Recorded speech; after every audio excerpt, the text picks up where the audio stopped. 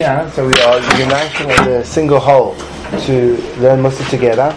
I'm generally opposed to the space because it's much more of a lecture style setup, whereas opposed to the room on the side is much more intimate and informal where discussion can occur. But based on the size of the group and the nature of the classroom, we're going to kind of like shift over to a more lecture style kind of delivery, if you don't mind. Quite frankly, if you do, I couldn't care less. The point that we need to explore in terms of, I think it's a very, very crucial building block in our own spiritual awareness, and it's often misunderstood. And I'm going to begin with a line from a extremely well-known sefer, specifically in the halls of the Mussar yeshivas. The Mussar yeshivas are the yeshivas that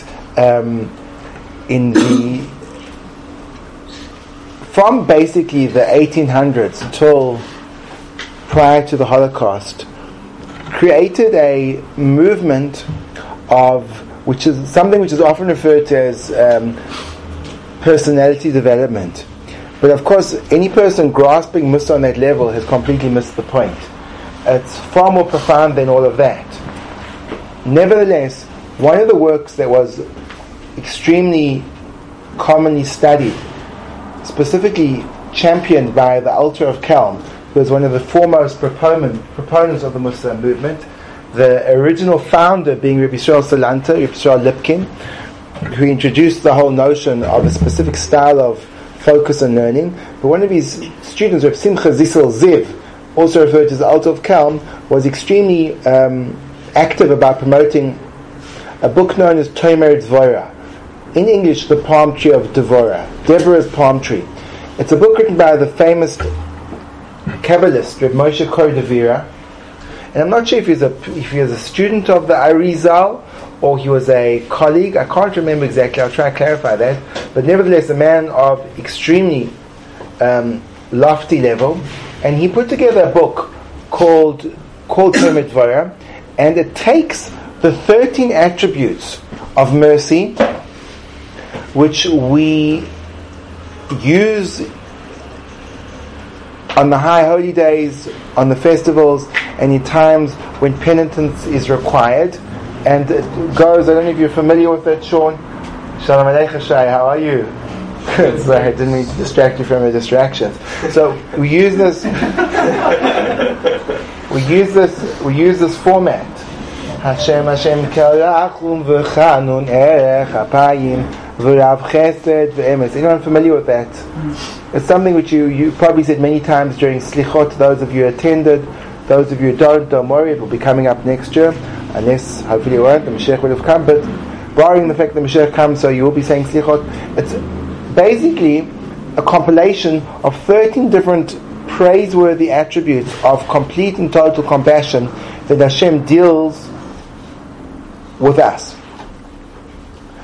and it transforms our image of really how the Creator relates to us as creations.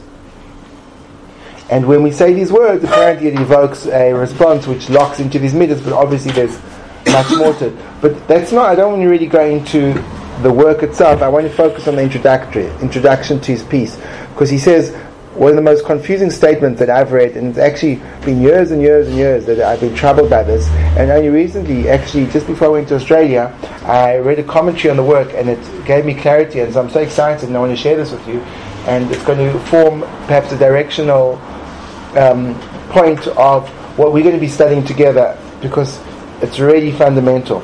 And the reason why I feel it's so fundamental is because, we're sitting here in the yeshiva, and we're all like fired up, or many of us are fired up by the yeshiva, and we've got like the spark, and we've got the enthusiasm, and we've got the bren, the fire.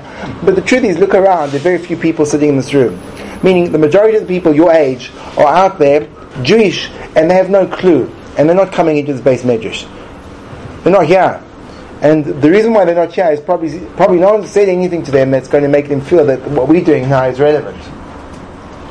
This doesn't speak to them. So the question is, could we give over a message that could be relevant to the masses? So I think we could, but I think we're missing the point. And I think the reason why we miss the point is we look at Judaism and our learning process, as something that we study, and the information given over comes through either the words of the rabbis or from books that we read, and most of the process of our deepened understanding is accessed through the cognitive realm. And quite frankly, most people, this kind of study doesn't appeal to them. In fact, the notion of study in its own right is not directly related to the study of Torah. And this is where we come across a very common used expression in the words of the sages, where they speak about the heart. But they don't speak about the heart as a mechanism for experiencing emotion. Of course, when I use the word heart, I don't mean to refer to that pulsating muscle located towards the left side of your chest. That's just representational. When I speak about the heart, I'm speaking about the poetic usage of the word, where the heart is a reference to the emotional side, to the experiential side of man. You broke my heart. I felt it in my heart. His heart is in it. Those kind of linguistic expressions which give over the impression that the heart is where the essence of the core of the person rests. The core, the being, the real me. The knowing heart. So if you understand heart as being emotional, so how do you really know from emotions? We're used to understanding that knowledge is really a kind of an empirical study, that you open up books and you write down things and you study it. You can't know through your heart. You can feel through your heart. You can't know through your heart. That's one point. So this is how the Ramak begins his work. He says, the Ramak being an acronym for Moshe Cordovero, the author of this particular work, he says that, now listen to these words. He says, since man looks just like God, gosh, he doesn't use the word gosh, I'm putting that in. Gosh, how inappropriate would it be that man looks like God and then behaves inappropriately? If he behaves not like the way he looks, so then you'll say, and his expression is machziv es atzura. You'll deceive the image. You look like God and then you behave inappropriately. Oh gosh, look at that. It doesn't make any sense. The godlike being that I see from the physical form that he takes on then behaves inappropriately. How incongruous, how bad, how wrong, how terrible. Now obviously when I read those words I was a little bit astounded, because the Jewish notion of ascribing physical appearances to God is looked upon as borderline heresy. Does not the Rambam state in his 13 principles of faith, put into liturgical form in the Yigdal prayer, Eino guf ve'eino demusa guf. He has no body and he doesn't have the form of a body. Correct, Menashe? I would like to sing it in tune. Firstly, I'm musically challenged, and secondly, if I want to sing it in tune, I have to begin at the beginning of Yiktal Elokim Chai V'yishtabach.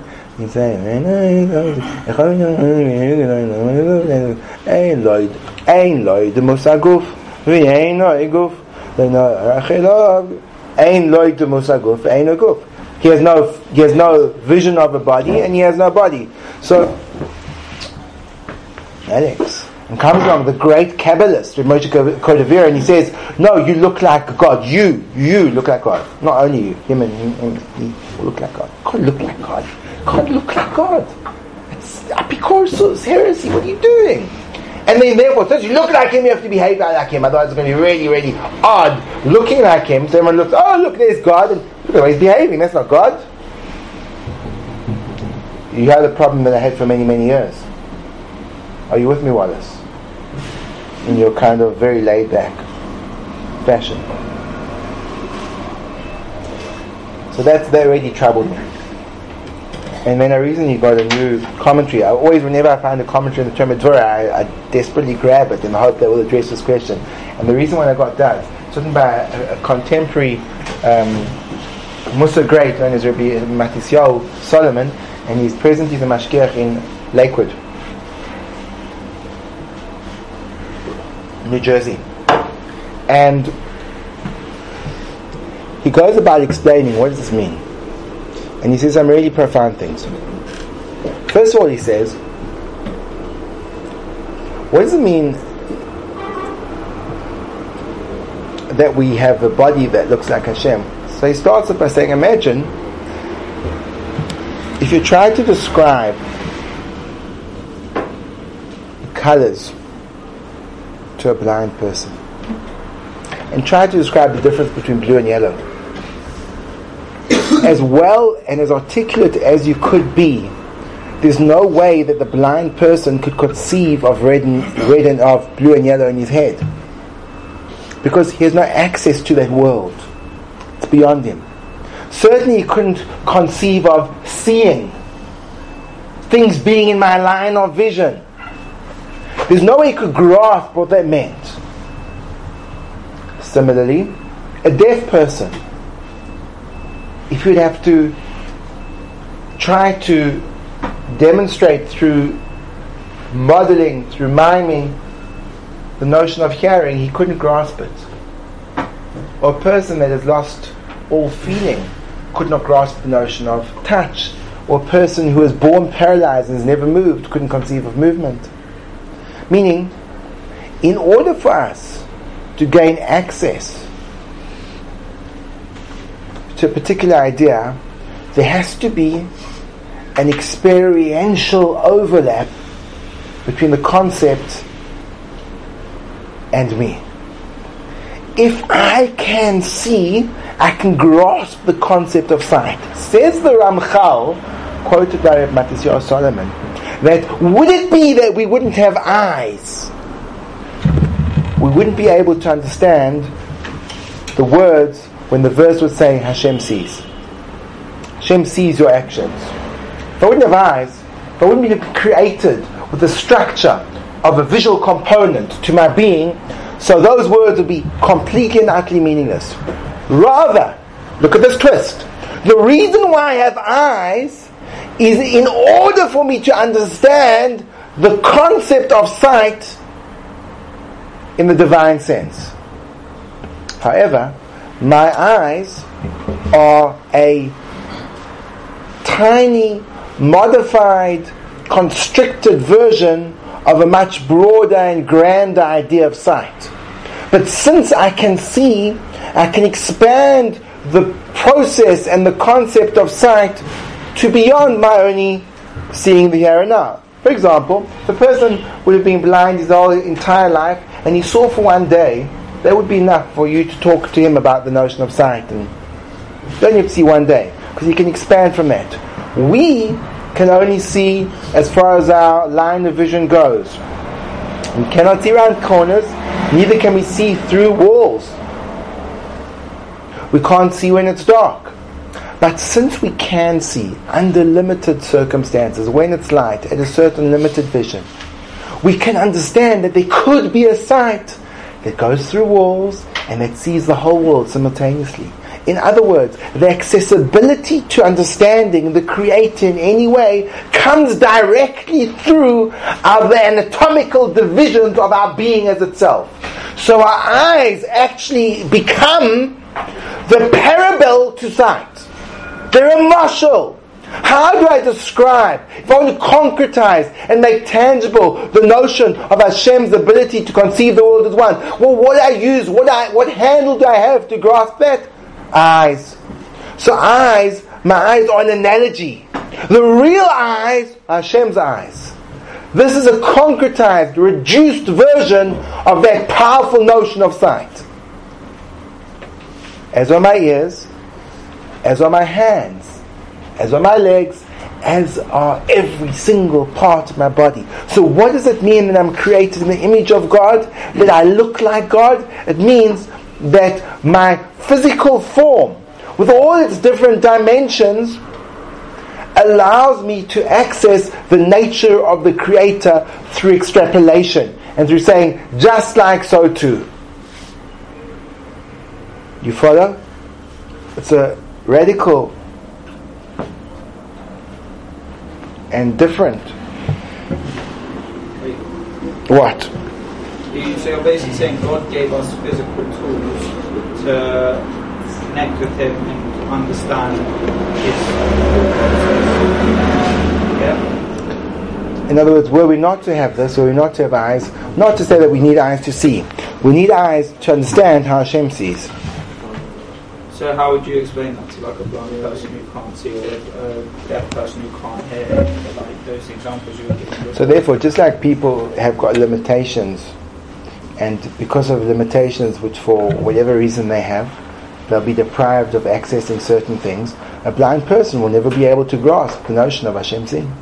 A deaf person will never be able to grasp the notion of Hashem hearing. He'll be limited in his perception of what the Rebbeinu Shalom is. So then when you say Hashem sees everything, you say a blind person can't comprehend that Hashem sees everything, then can a blind person be forgiven for maybe not acting in the most... So that's a really great question. The Gemara introduces a dispute between the sages. Is a blind person obligated to keep mitzvahs or not?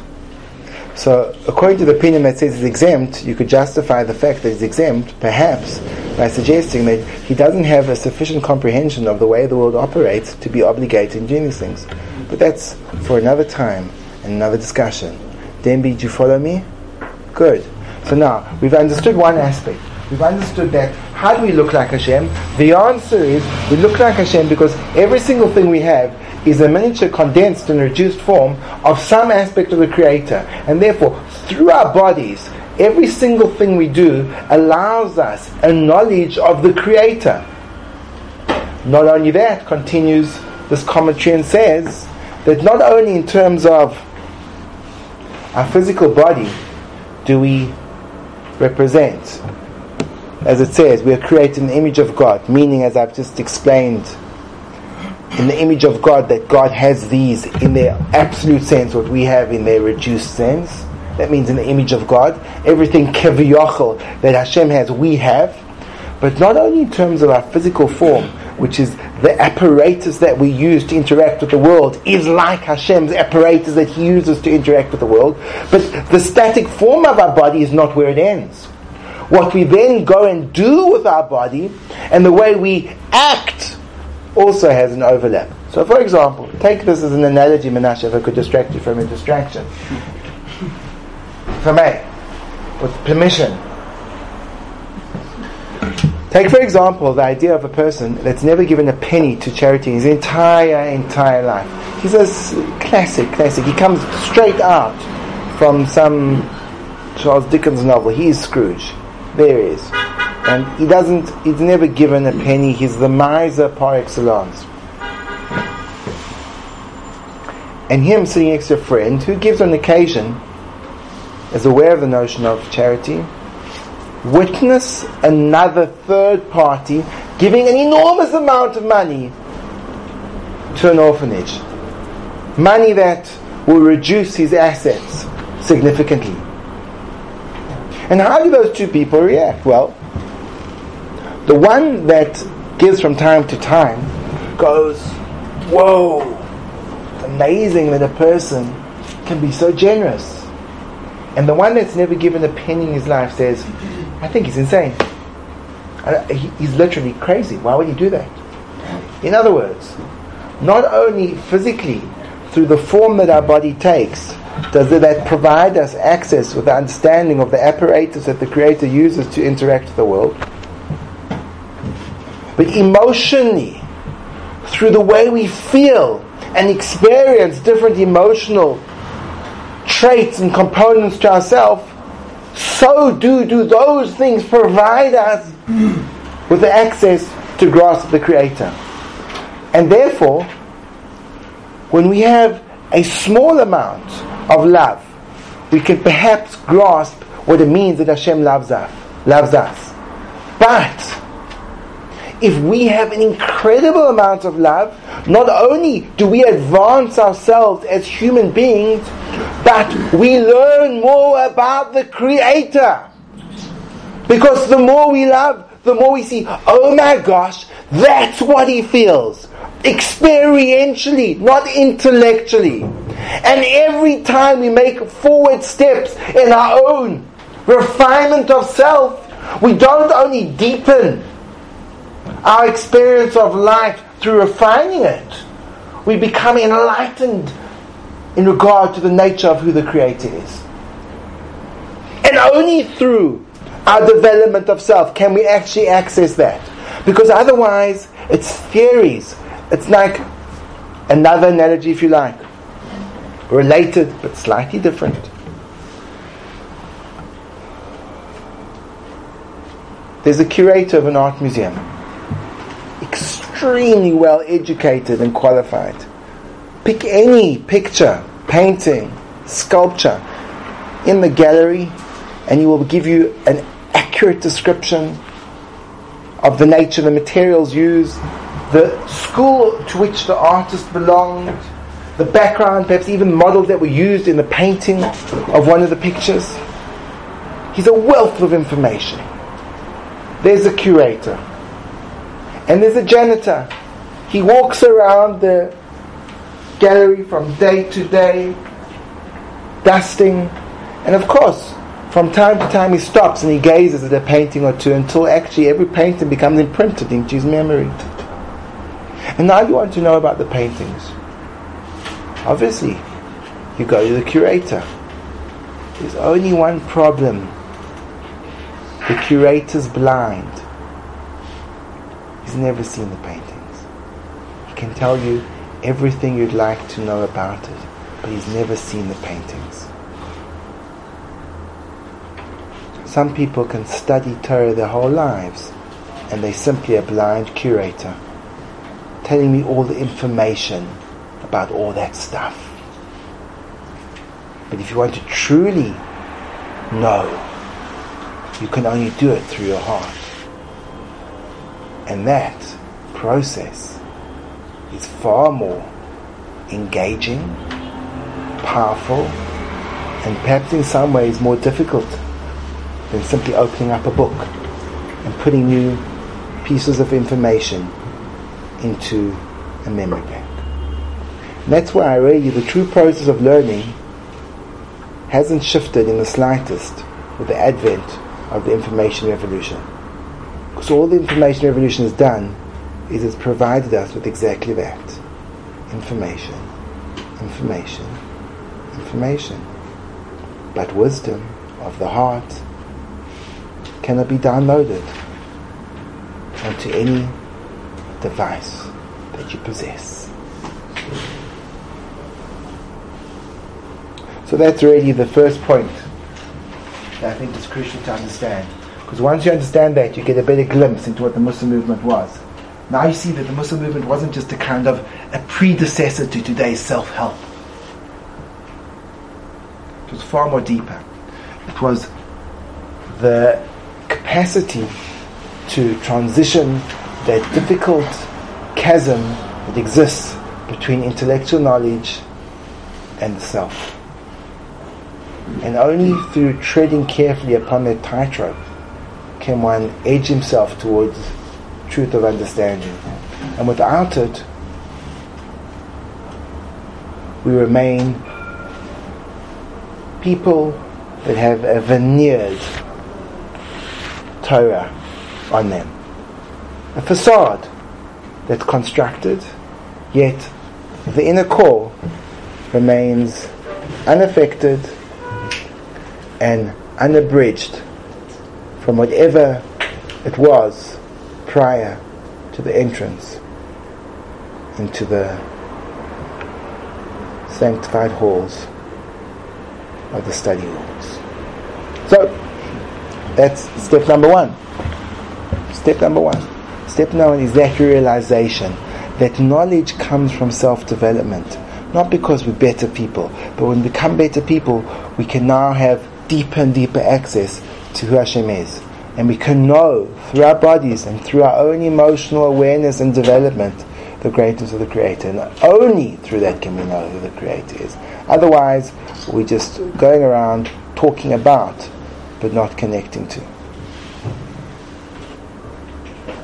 So I think that's more than enough of a bite to chew on until we reconnect with the help of the Creator tomorrow, near noon.